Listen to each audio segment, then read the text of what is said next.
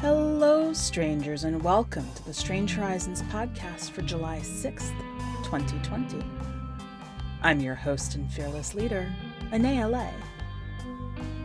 For this week's story, we have Last Orders in the Green Lane by Stephen O'Donnell. Stephen has previously had stories published in Peregrine, the Minetta Review, Short Fiction, and On the Fifth, among others. For more information, bit.ly/stizzle0dizzle. Now, settle in. Let's begin. Last Orders in the Green Lane by Stephen O'Donnell. And they all knew about it. Gathered at the Green Lane, muttering and smoking, while the lights of the city and the valley die out with the glacial slowness of spent stars, and the heat at the bar, oppressive with the backblown fumes of the fire, and the collective human heat, and stale breathing, and the drunker ones hopping up the tiny corner stage to roar and slur out their suggestions. Listen, hey, listen to me. Kick a few barrels of kerosene down the road. I'd stop 500. I'd buy us time to drink the place dry. And the farmers who stood listening, the ones who'd calculated and watched and bided, shook their heads and listened anyway, and let the mean speak themselves out and come to naught by themselves without any slight, because perhaps most every pair of hands would be needed in the hours to come. And so the calculations went on, in at the bar where the candles guttered and were relit against the starkening shapes of evening, and outside on the rooted oak picnic tables were now the farmers, the realists, were come down prepared, come to chart and plot and have their say once the barkers and the sops were through, were moaned out.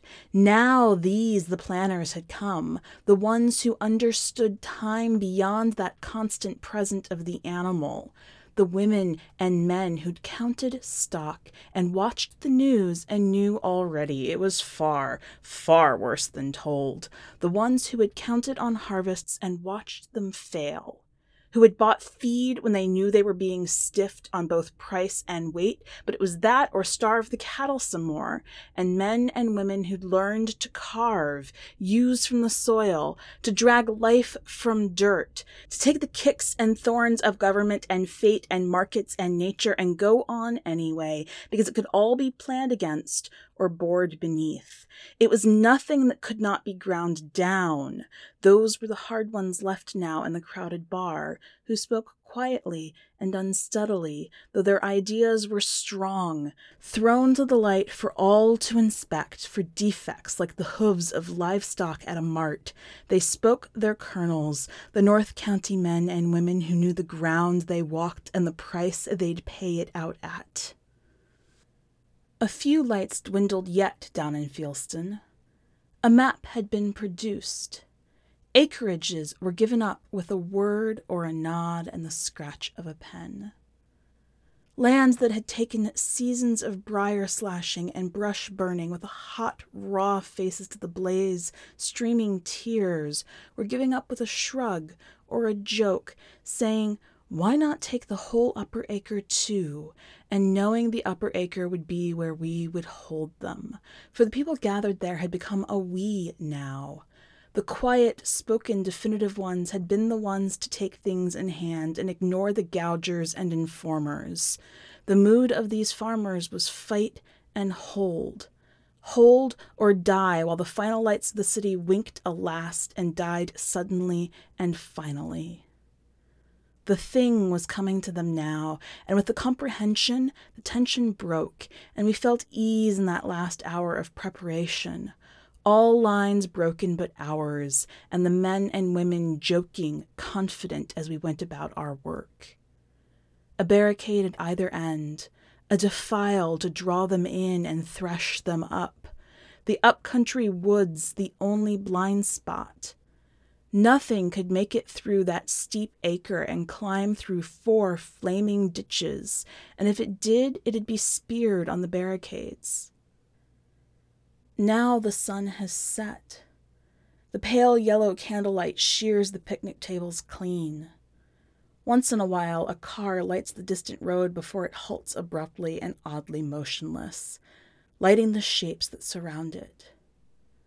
On the wind is wood smoke and the bite of burning plastic, but we women and men up on the barricades can smell the other thing, can hear the trudge of it, can smell the rot of it and joke about not smelling it, or of smelling worse in at the bar and denying the heart of it as each prepares for the relentless approach, certain and sure as bad milk and stormy weather.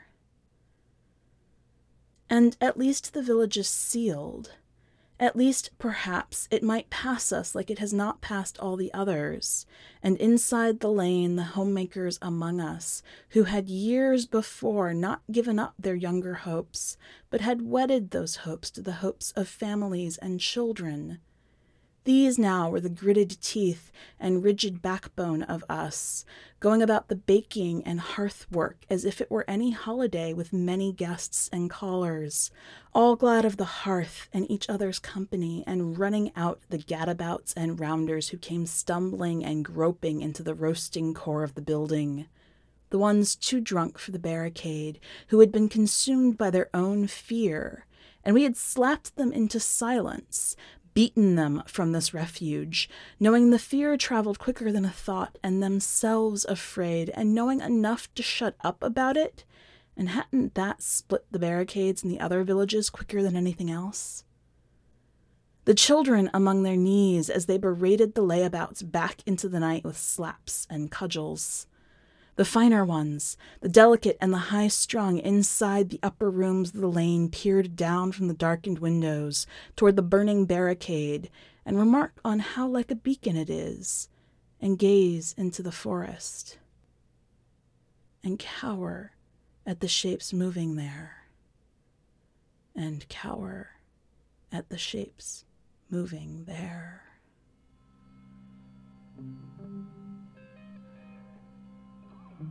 Welcome back.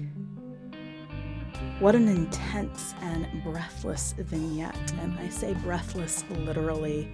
There are fewer sentences in this than you would think. If you get a chance, swing by the website and take a look at the text and see how this story is actually drafted. While you're there, check out everything else we have going on with the issue this week, and maybe drop a line. Let me know what you think of the story. One last note before you go. Strange Horizons is an entirely volunteer organization, supported by donations from our fans and community. If you would like to support us, check out the donate link on the website. That's all for this week. Until next time, stay strange.